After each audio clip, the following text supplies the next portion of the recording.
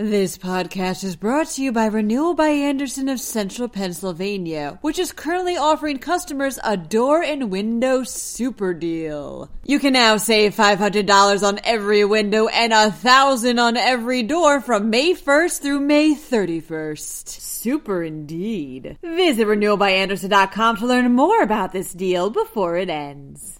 State lawmakers wanted to know why toxic chemicals were burned after the East Palestine train derailment last month.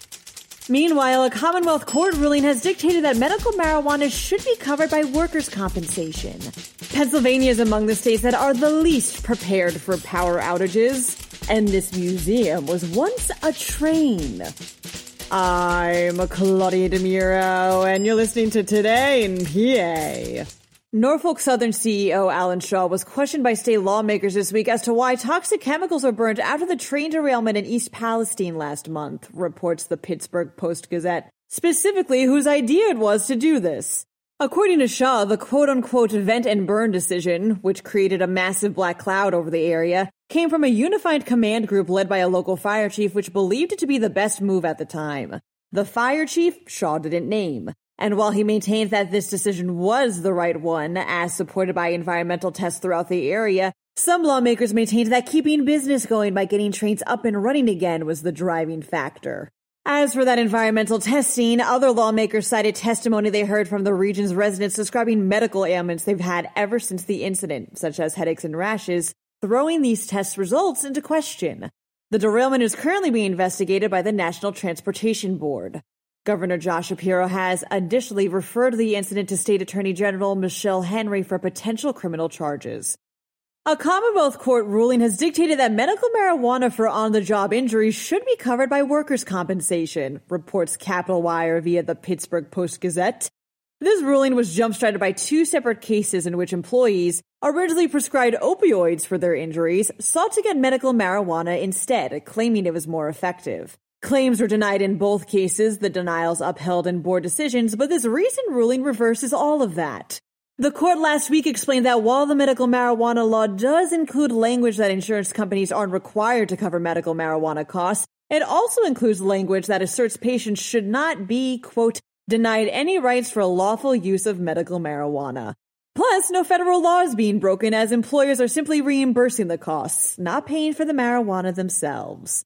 Pennsylvania is among the states that are the least prepared for power outages, states Penn Live. The 8th least prepared, actually. Electricity service Payless Power released a report that assessed a year's worth of search data to see which residents were taking the greatest precaution just in case the lights go out. The report does note that, in all fairness, the states ranking as the top 3 most prepared, Wyoming, North Dakota, and New Hampshire, do typically deal with the most extreme weather every year, so maybe it's a bit more top of mind for them. The absolutely least prepared state was California. Over a century ago, the East Broadtop Railroad would chug over 30 miles of track in the central part of Pennsylvania to transport coal, says Philly Voice. Today, a newly restored train from that era, now called number 16, will once again chug along remnants of that line as a, quote, living museum. Nonprofit EBT Foundation began working on this moving piece of history back in 2020 for people to experience what it was like riding a steam-powered engine for themselves. All those aboard can do just that for a 1-hour, 9-mile round trip through Rock Hill Furnace. If you're interested, click on this podcast's related article. That wraps up today's episode. For more news, head over to PennLive.com. Also, there's going to be a special Today in PA episode this Friday at 12 p.m. featuring crime reporter John Lucy talking all about his new series on the Luzerne County Predator Catcher. So be sure to tune in for that. I'm Claudia DeMuro. Thanks for listening, and I'll see you tomorrow for more Today in PA.